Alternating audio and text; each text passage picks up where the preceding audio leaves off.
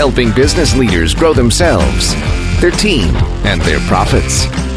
This is the EntreLeadership Podcast. Now, here is your host, Ken Coleman. Broadcasting from the Music City, this is the podcast of leaders, by leaders, for leaders. Thank you so much for joining the conversation. Our feature conversation in this episode is with Robert Herjavec, who is one of the stars of ABC's wildly popular reality show for entrepreneurs and inventors. You know it as Shark Tank. He's got a new book out called You Don't Have to Be a Shark, Creating Your Own Success. And then we bring you some special gentlemen, two guys that are winning like you all. They are your peers. They are CEOs of organizations, and they were with us recently at our EntreLeadership Master Series. We put them up on stage, and we just talked to them, and we learned from them. You're going to love this. This will really encourage you. And, of course, we're going to bring you some free stuff. So let's get right to it. This is fun. Robert Herjavec, you never know what you're going to get when you interview somebody that has got some TV fame. I'm just going to be really honest with you. If you were to ask me, okay, Ken, would you rather interview a Pat Lencioni, a Daniel Pink, a Simon Sinek, you pick the best-selling author, or a reality TV star, I'm always going to go with the author. You just don't know what you're going to get. So, obviously, Herjavec is a businessman first, and very successful. But, of course, now he's gone on, Shark Tank, and then he goes on Dancing with the Stars, ends up marrying his dance partner. So now he's got all this Hollywood fame going on, but I will tell you, he was very, very genuine. So I'm just going to tell you that on the outset, because I think there's some people who go, oh, geez, okay, we got Shark Tank guy. This is a really encouraging conversation. And I will tell you, at the very end of the conversation, he gets very real with us about a dark period in his life and how he came through. It's a really wonderful story. So really good stuff here. I really enjoyed him, and he's going to be with us at our summit event. So it was kind of fun to get a preview of what our audience is going to get this coming May. So here it is, Robert Herjavec from ABC Shark Tank and the author of the new book, You Don't Have to Be a Shark, Creating Your Own Success. Robert, it's a treat to have you with us. We're excited about you being with us at our EntreLeadership Summit in May. And as reading this book, several great themes that we're going to cover. But the first chapter, Learning New Steps on a Different Floor, obviously addresses your time on Dancing with the Stars. And then, of course, you address it later in the book. And I think this is fascinating stuff, because I think a lot of people learned who you were, obviously, because of that. And then the Shark Tank and that whole series of great success that's brought you a lot of acclaim. But I'm just curious, for somebody who was so successful in business, and you've accomplished so much, you detail a lot of the adventures and things you were able to do in your life, and then you go on the show, and you got to dance in front of millions and millions of people. So before we get into some of the other stuff, I'm just curious, what was your fear factor like to put yourself into that situation? Because that is not a small stage. Well, the fear factor was off the charts. I was petrified to go on the show. I'd never danced, and what people don't realize about Shark Tank is it's a very real show, but it's not live. Mm-hmm. There's no studio audience, and we just talk. People are in front of us for over an hour, and it all gets edited into 7 minutes.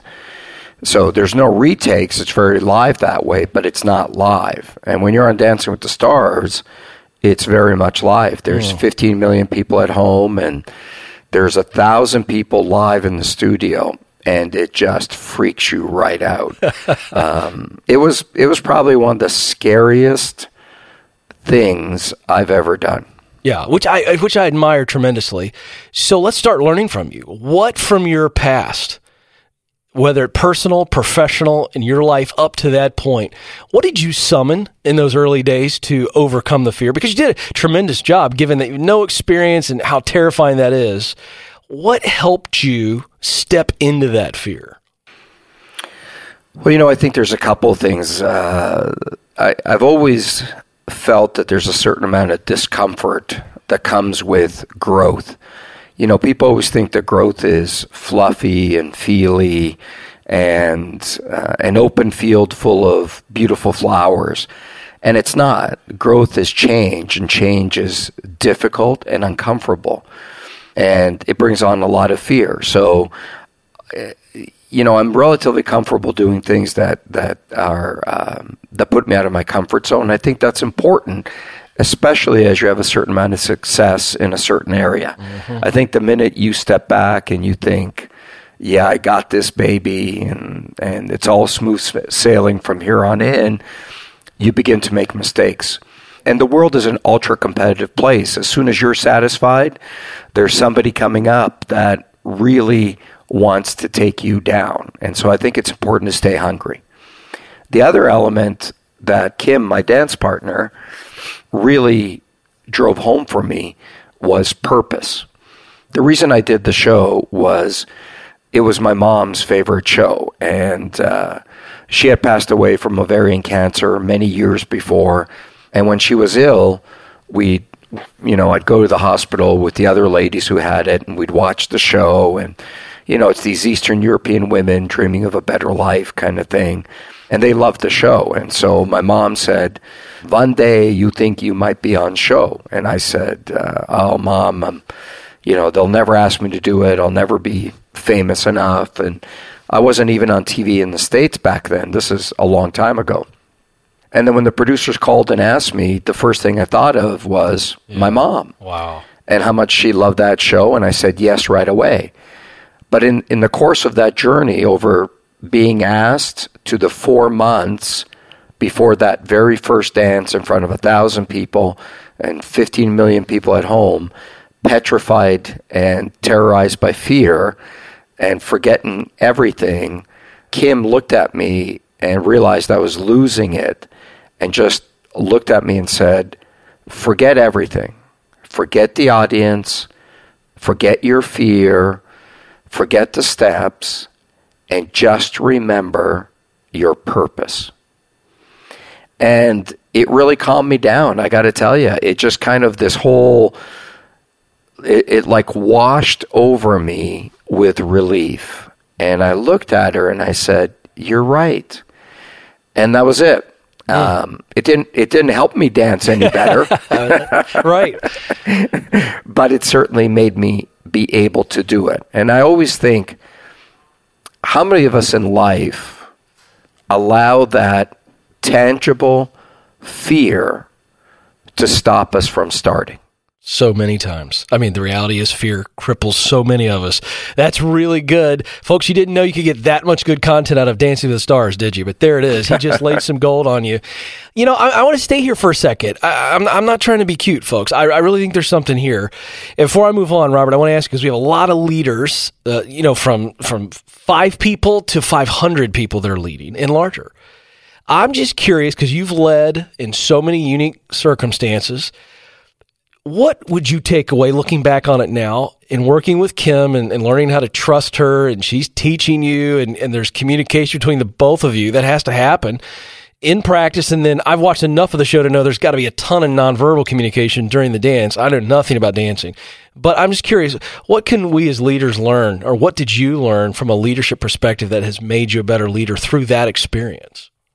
Yeah, that's a great point. It's the old Lee Iacocca quote, which is lead, follow, or get the hell out of the way. That's right. And it made me a better leader because it made me a better follower and everything that comes along with it. I think I'm a pretty good leader, partly because I know when to step away and I know when to listen. And the great thing about having more resources and getting a little more success is the people that you want leading you in different areas of your company and different areas of your life, you get to learn from masters. And, Kim was one of the top ballroom dancers in the world. And so I very, very quickly learned that there is no value I'm going to provide in terms of feedback.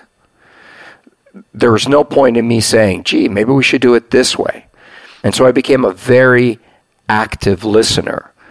And sometimes, when we go through the day or we're building a business, sometimes you're an active listener and sometimes you're a passive listener.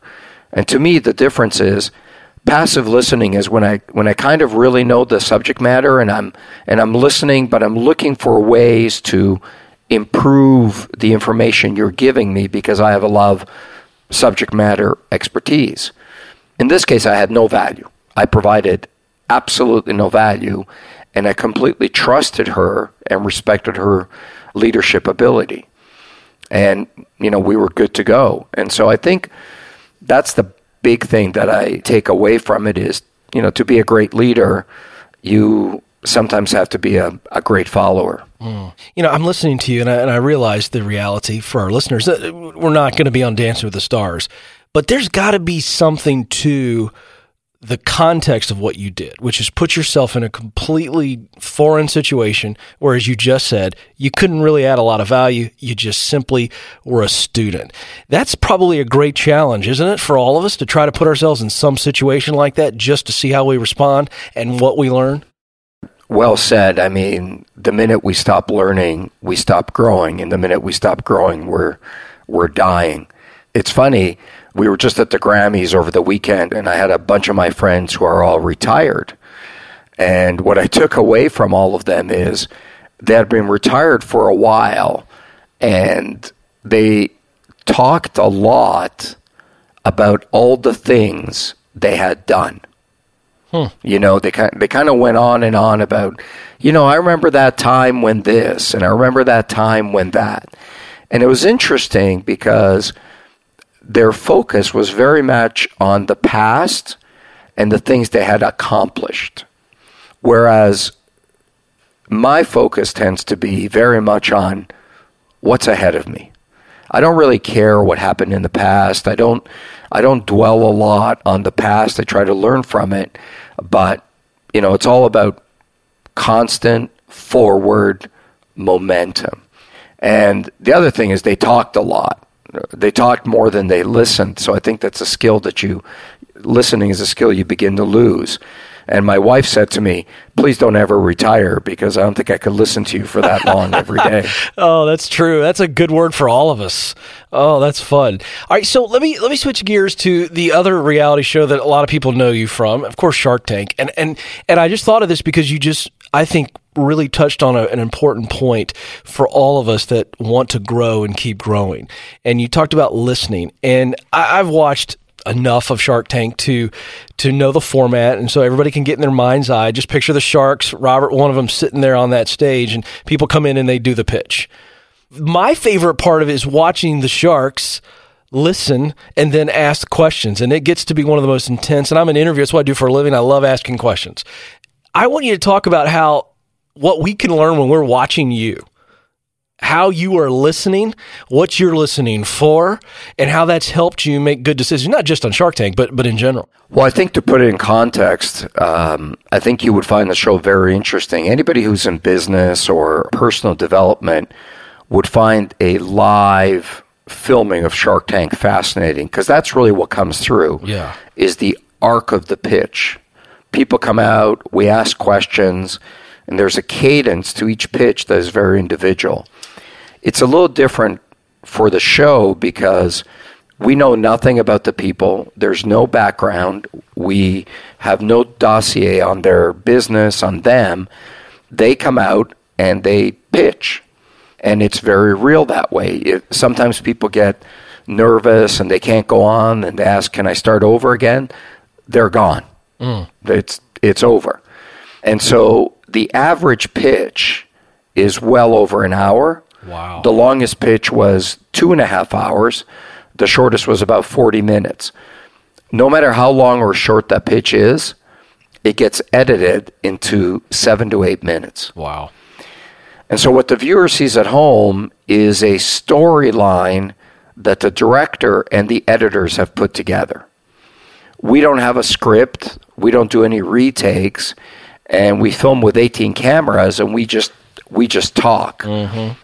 When you watch the show, because what we're saying is fulfilling a storyline that may or may not be happening in that sense. But the one thing I will tell you from a questioning perspective to answer your question is the absolute pivotal moment on the show in every pitch is the beginning. I would say that the first 10 minutes, anywhere from the first 2 to 10 minutes, determines how the rest of that pitch is going to go. And you see that sometimes people come out and they don't know their numbers, and we're all over them. We're like, you got to be kidding me. You don't know what your cost of goods are. You don't know what your acquisition cost is. This is ridiculous. Get the heck out of here. And sometimes you'll see people come out and they don't know their numbers, and we're like, don't worry about it. We have an accounting team. We're going to work with you. It's okay. What's the difference? The difference is how they engaged us. Before you sell me a product, before you sell me an idea, before you sell me anything, even before you sell me yourself, first you have to engage me. And that's the magic of the great pitches. You know, we're cold because they blast the air conditioning. We all have very busy lives. We're always thinking about other things. The pitch before you may have not gone well. We're thinking what we're having for dinner that night. And then you come out. You got to engage us. Yes. And that level of engagement determines everything that happens after the fact. Wow. That's good, folks. I'm telling you, you should try your next pitch that way as if you're facing those sharks. I think it'd be good for everybody. I love the heart behind this book, Robert. There's so much that we could cover. I can't cover it all, of course. But one of the chapters towards the end of the book, chapter 20, and it's entitled Learn to Swim with Sharks Without Being One. And I just want to set you up here. I'm going to read just a small passage from that chapter, page 219. You say, so what do you do if you're an entrepreneur who believes in fairness, honesty, and respecting the rights of everyone around you?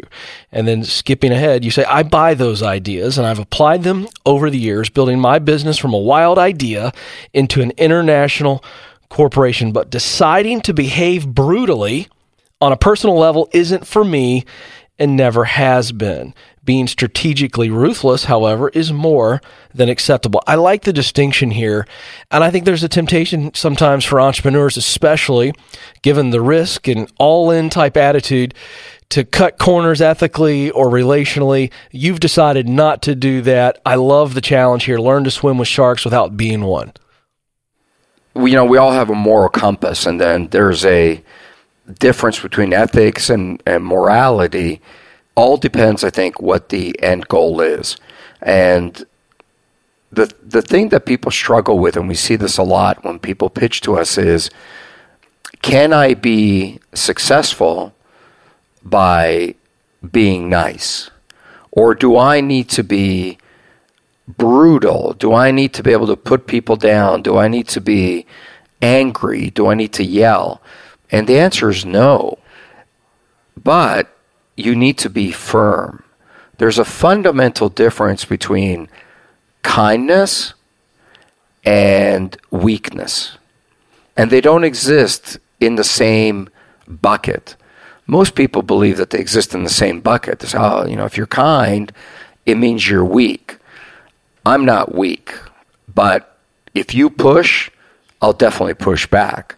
If you yell, it doesn't mean I'll yell back, because for me, I've determined that yelling at people doesn't get me to the desired effect. And frankly, I think it's rude and it's just not in my character. Everybody's different, and you can get to that same goals. I've just been in environments where I've had to lead a large group of people, and for me, it's always worked to motivate people than to necessarily scare them, although a little bit of fear is always good. Mm-hmm. Yeah, on that note, I'm curious what you would say to leaders when it comes to this idea of recognition. When you're a hard-charging leader, an organization that's moving fast and you're putting some victories up on the board, there's always a temptation to move too quickly on to the next thing. And of course, that's healthy. Progress is healthy. But I'm just curious your thoughts on the importance of recognizing the team and recognizing victories. I look at our culture. We have a great company. We spend a lot of time at developing it, and it's native to us. We love to celebrate victory, and we always recognize those around us and try to make people feel proud, from big wins to little wins. We have over 300 employees now, and every woman in our company gets a rose for Valentine's Day. And we've always done that. We've been in business for 12 years. We've done that from day one. And we don't do it because it's a good strategy to do, or we're doing it to increase our HR satisfaction or some other element. We do it because, a long time ago I felt bad for somebody who didn't have anybody on Valentine's Day, and I thought people work really hard. It's great to recognize them. It's not a male or female thing. We do all kinds of things for all employees. So recognition is great, but the one thing you learn that I see a lot of companies make the mistake on is they dwell. And dwelling on victory or dwelling on defeat is not good in both cases. We dwell on victories for a very short amount of time, high five, and then we move on. Fail quickly, succeed quickly, but the next day is another battle. And it's really true. Nobody cares what you did yesterday. It's that famous sales line, what have you done for me lately? And not in a mean way that I don't appreciate you, but in a constant improvement kind of way. You don't win the national championships and then sit back and say, well, when I get to the Olympics, what I did on a national level was good enough. You have to constantly improve. I want to have you talk about chapter 26 in the book. It's so powerful, very heartfelt, comes from an experience in your life. You had been experiencing pain, and you decide to go get involved at a Union Gospel mission.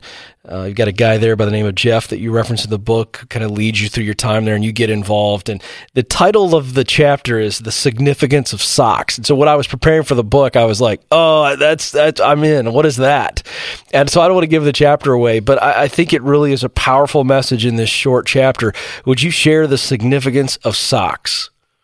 Yeah, we had, I was going through a particularly painful time. I was, one of those moments we all have in life where we see far more problems than we see opportunities. And it was particularly painful, and I felt like there wasn't a lot of light at the end of the tunnel, and a lot of anguish and stuff. And so I wanted to help others because I just wanted to be in a place where I felt, it's going to sound awful, but if I was spending time with people whose lives was worse than mine, it would make me feel better about myself. And so I called my priest, who's a friend of mine, and he said, you should go and serve for some time at the Union Gospel Mission, which his friend, who's also a priest, was running for the state of Washington. And so I ended up, literally had a phone call at 2 a.m, and that afternoon I ended up in Seattle at a homeless mission called Union Gospel Mission, where I spent the next couple of weeks working with people that completely, frankly, I never would have noticed, and I hate to say it, would have stepped over if I saw them on the street in the past. It just wasn't an experience that I had any background to. I didn't know anything about homeless people. I'd never been exposed. And when I went there and I learned very quickly, I thought that everybody on the street is there because they made a conscious choice to be there. The typical thing that I think most of us would have thought, oh, they're lazy or they're not motivated. But what I learned is a lot of people end up there because they don't have any other choice in life often. And sometimes life really does put you down, and you need a lot of help in getting back up. And along that line, I thought that the biggest thing they would need would be food or, a roof over their heads. But what I learned is that the most valuable thing that most homeless people, especially in Seattle where it's cold and rainy, is socks. They don't get enough socks. And there's something about warm socks on your feet that not only have a physical obvious benefit, but have an incredibly emotional benefit. Just makes you feel good to put on a clean pair of socks. And so, believe it or not, most homeless people, given a choice over food or socks, they would take socks. Wow. Unbelievable. And so you walk away from that experience, and you're in a dark time.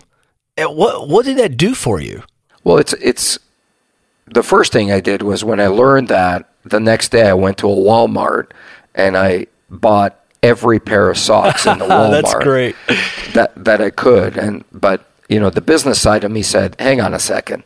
I just bought, I think it was 3,000 pairs of socks at retail. What the hell's wrong with me? Right. You should get your own sock line. So what we did was we had our team found a bunch of sock manufacturers.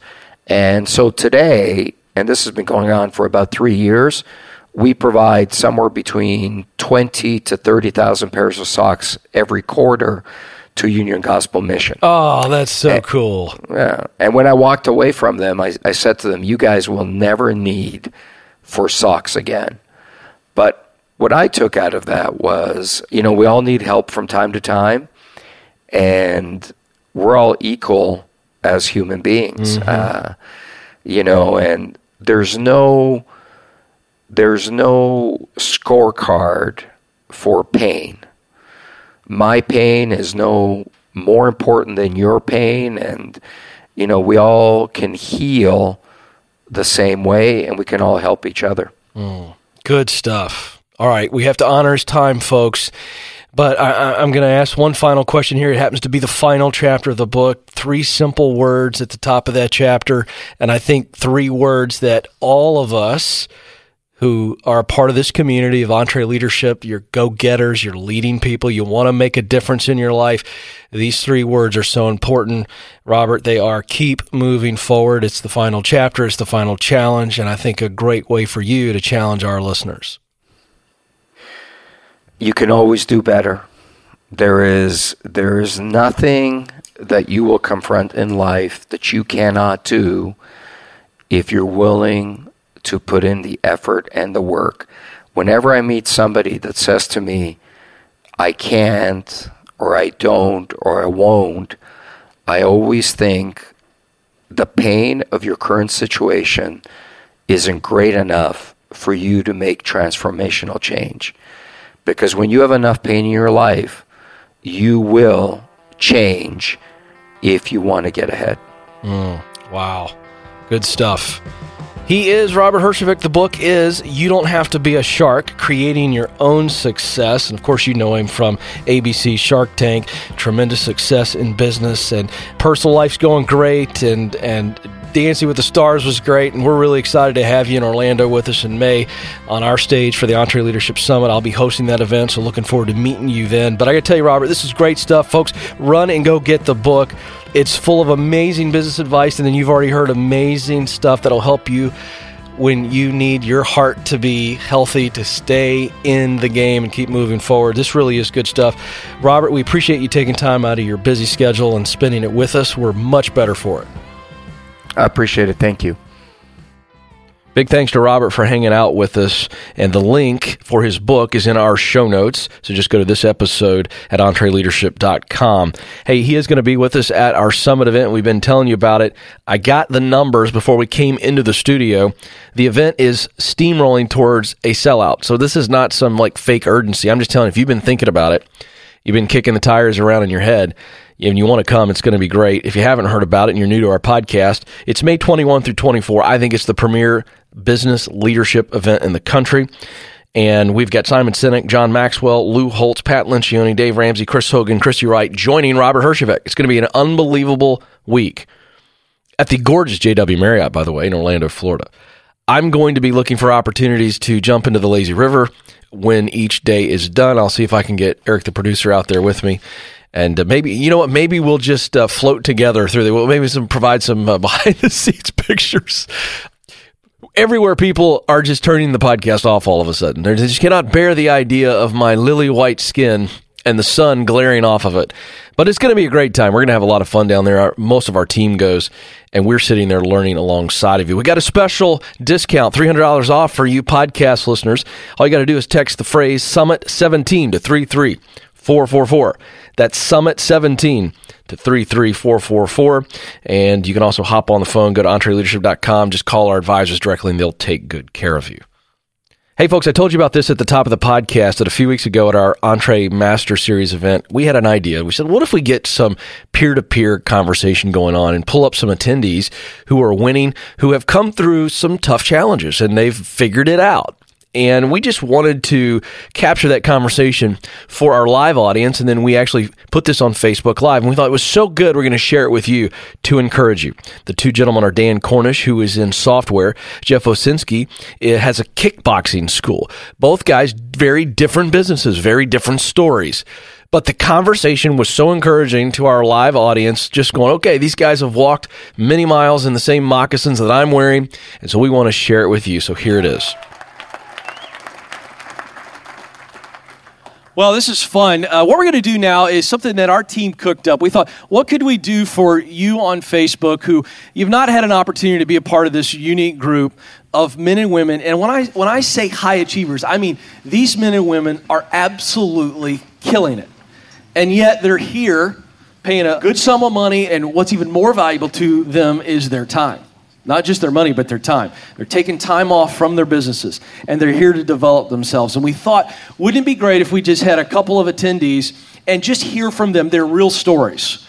Because we think it'll really encourage and equip you. And so that's what we're going to do for the next few minutes. And this is exciting. I'm going to introduce these guys. Immediately to my right is Dan Cornish, and I'm going to have them talk a little bit about themselves, and then Jeff Osinski. But guys, we'll start with you, Jeff. I want you to just take a brief minute here and describe your business and then your unique role as you're leading it. What's it look like?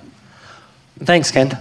I have been in the martial arts industry for about 32 years, and about 4 years ago, we attached our wagon in Pittsburgh to the fastest growing fitness franchise in the United States right now. I love kickboxing.com, and shout out to Team Pittsburgh. You guys are awesome.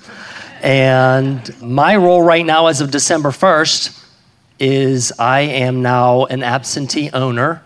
So I'm still involved slightly. I do some things like payroll, and I do like a 30-minute block of training every week for our team.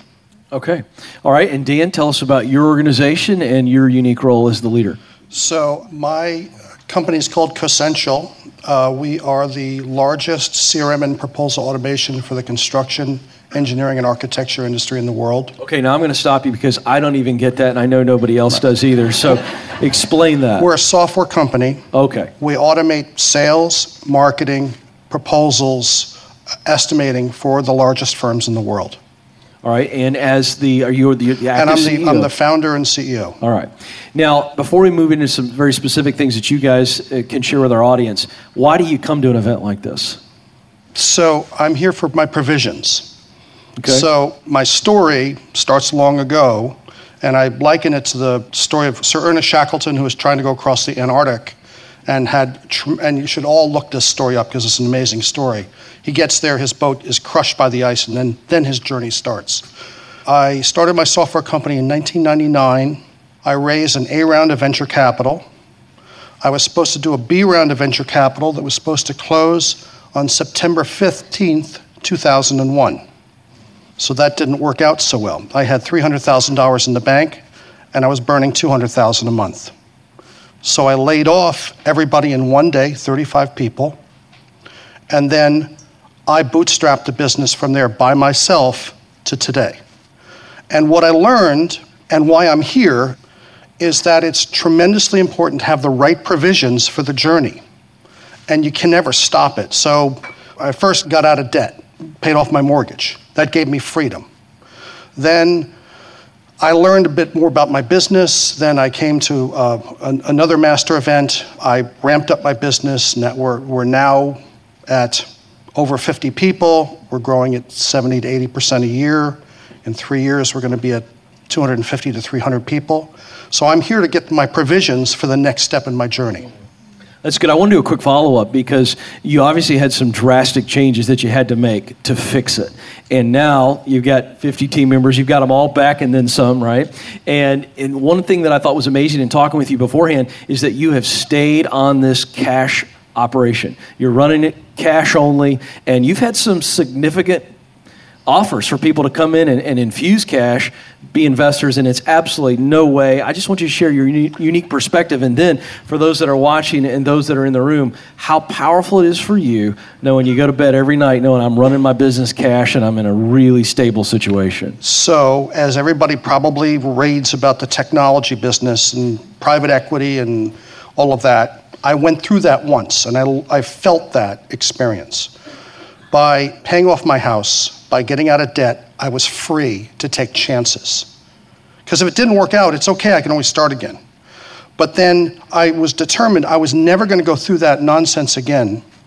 And hence to today, I mean, almost every day I'm getting phone calls now from every private equity and venture capital firm in the country. And what I've learned here, and the greatest strength I've learned, is I can do it on my own because Dave's done it on his own. Look at Dave's business, it's enormous. And he did it all on cash. So if he can do it, I can give it a shot and give it a try. Yeah, and it's worked. Now, Jeff, this is I'm gonna give folks a little bit of context here as I lead you into this question.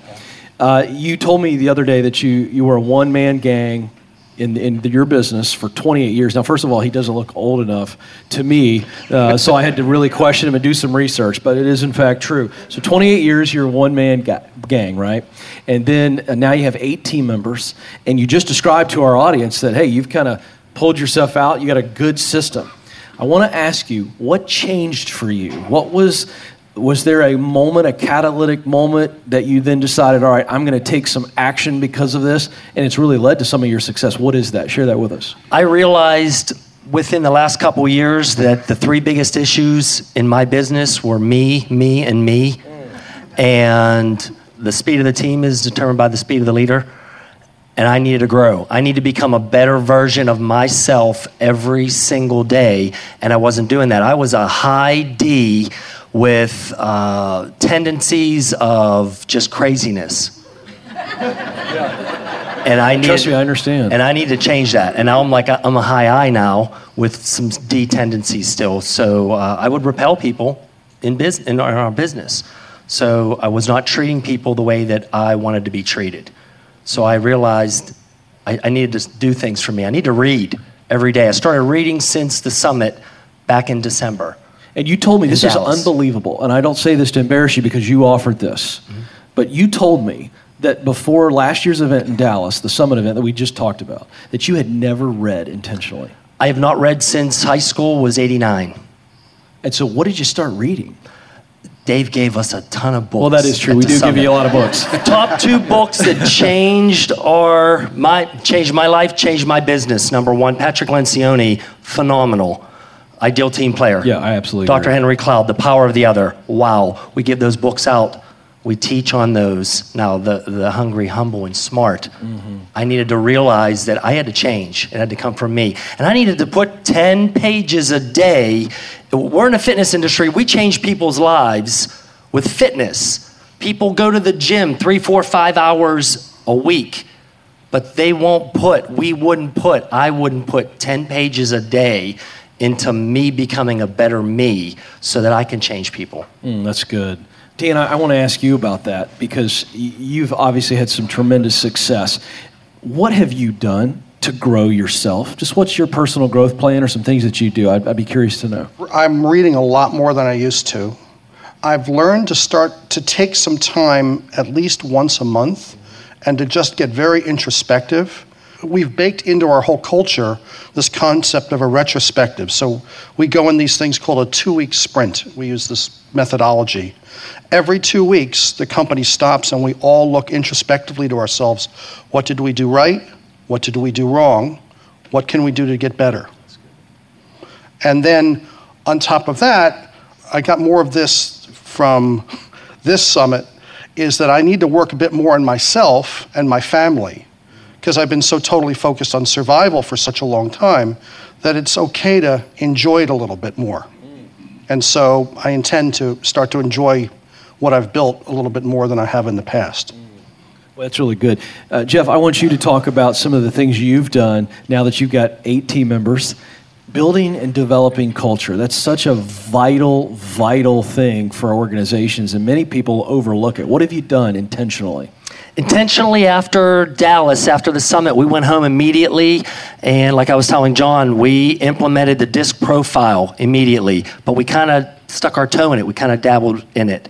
We got all of our team members to take the profile exam. We took the summaries, hung them in our break room, but kind of dabbled with it. Very excited to get home now and become a student of the DISC profile. We also changed our verbiage immediately. This was from Dave in Dallas. Our verbiage in our business, we had a manager, we had employees. We went home and we had a team leader now and not a manager, because managers count widgets. And we went home, we didn't have employees anymore, and we didn't have staff anymore, we have a team. In fact, we didn't even change that. We changed that on Tuesday from the summit, from the phone, with my team leader, Com. And I remember the conversation that we had. And the final thing that we did immediately to change culture was we took our interview process from a 3-step process to it's about 8 steps right now. And some people that we've shared that with have kind of, chuckled and laughed a little bit, but it's working for us. And those are just some nuggets. Here's a question for both of you, and Dan, I'll let you start, because I love what you just shared, that 2-week thing and kind of a pause, and then we're going to be introspective. That's a process change. That's a culture change. I think there's a natural fear among leaders. They come to an event like this, and some are tuning in online. They're going, okay, this is good stuff. And it's rung a bell, and they know, okay, I need to do something. But it is a little bit natural to have some trepidation, if you will, to make these changes. I want you both to speak to that, because I'm sure you had some fears and some worries. Is this going to work? Are they going to think I've gone and joined a cult? Whatever it is. What has worked for you in beginning to instill new culture pieces to the organization and then see them work? So the first thing that we did was start an all-hands meeting, which we weren't doing. So we did that. That was easy. But then, because we're scaling so rapidly, what I learned, which was really hard, because I'm the kind of person that I can do everything. I can code, I can sell, I can do all of that stuff, is to learn how to get other people to do these things.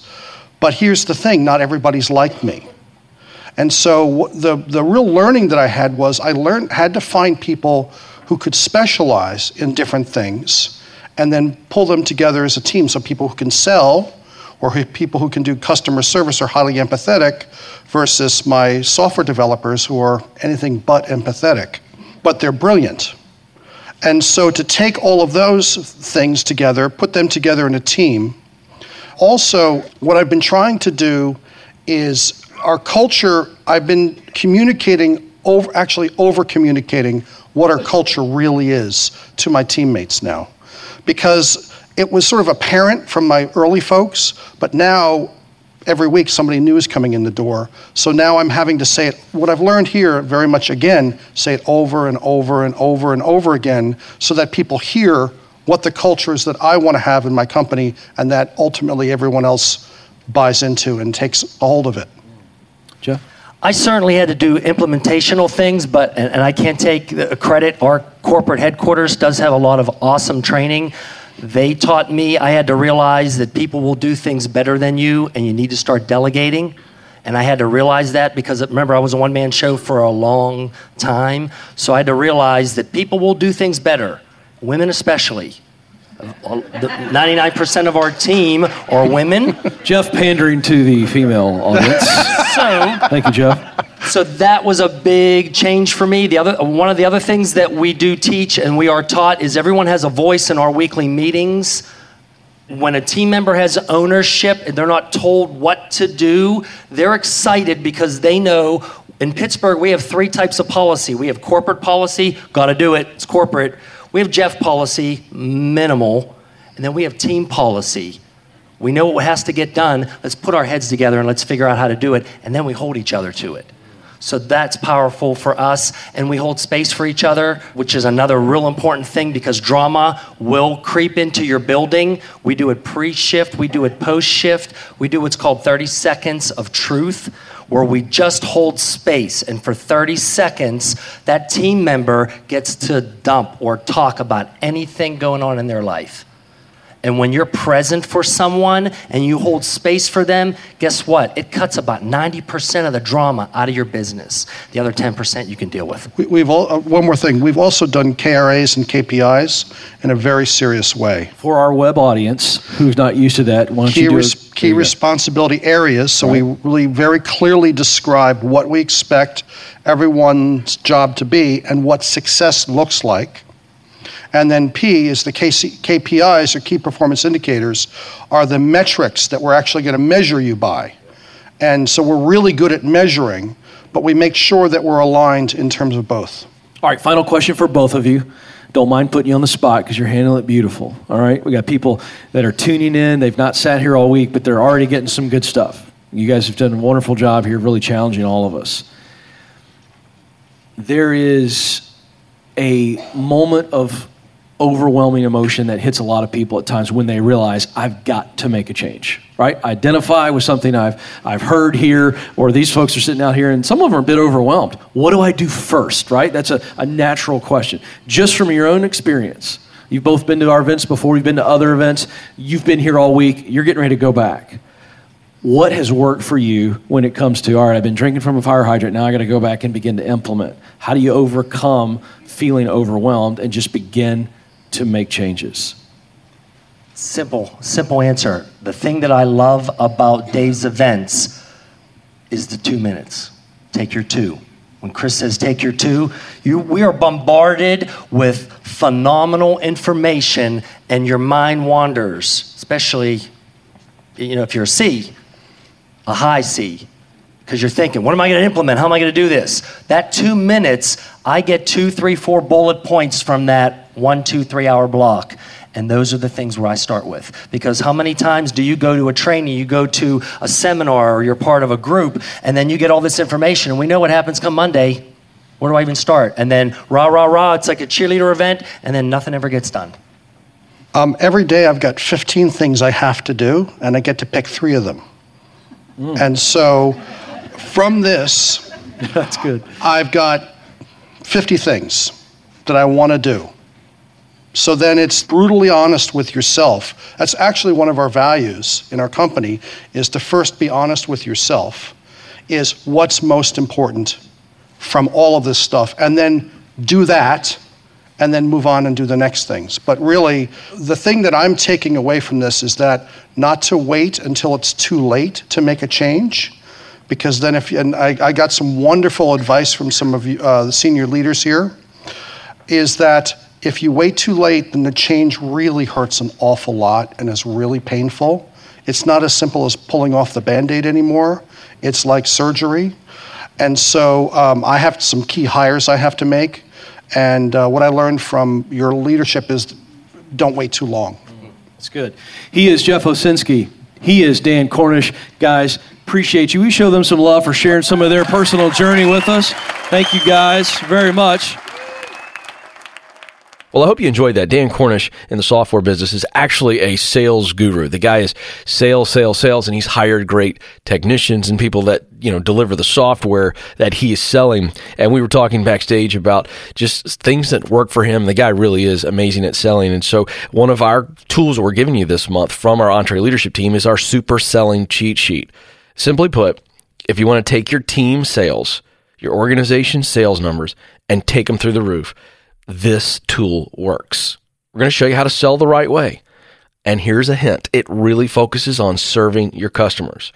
Now, the practical stuff we're going to give you is a checklist for making calls. We're going to give you a chart so that you can begin to make sure that you're selling properly to each personality style. And then we're going to give you some classic sample closes that actually work. So essentially, here we go. Ripping out a page from our Entree Leadership playbook, and we're going to give it to you. Simple. Text the word EL sales. Entree Leadership is the EL, so text the one word EL sales to 33444. Text EL sales to 33444. If you'd rather not text, you can get the link to download it in this episode show notes at entreleadership.com/podcast. Speaking of more free stuff, our amazing partners Infusionsoft, they are giving a free tool out this month. It's 10 emails you need to close a sale. So here's what I love about this. Our Entree Leadership team is working so closely with Infusionsoft our partner. And by the way, people ask me sometimes, is Infusionsoft a sponsor? No, they're not. We use their products. They are a partner. I'm not selling you anything. That's all we do, is give you stuff from Infusionsoft, stuff that we use. And this resource works hand in hand with our super selling cheat sheet. 10 emails you need to close a sale. Why wouldn't you try this? It's absolutely free. Here's the deal. Email is increasingly becoming a preferred form of communication. Shouldn't limit it to that, but if you're emailing, and you are, and your team is, and your customers are emailing, well, then this is an amazing, amazing free resource. 10 free email templates that help you close sales. This is such a great tool. Download it at Infusionsoft.com/10emails. Infusionsoft.com/10emails. Big thanks to Robert Herjavec from Shark Tank. And remember, his brand new book is on sale everywhere. You don't have to be a shark. Creating Your Own Success. We also have a link for you in this episode show notes, entreleadership.com/podcast. And folks, if you're coming to the summit, make sure you reach out to us. podcast@entreleadership.com. That is our email. Comes right to Eric, the producer, and we would love to hang out with you a little bit of community at Summit. It's going to be fun. More details coming on that, but we want to know if you're coming, so shoot us an email. We'd love to connect with you while you're there. On behalf of Eric, the producer, engineer Will Rudder, and the entire Entre Leadership team, thank you for listening. We'll talk with you again very soon.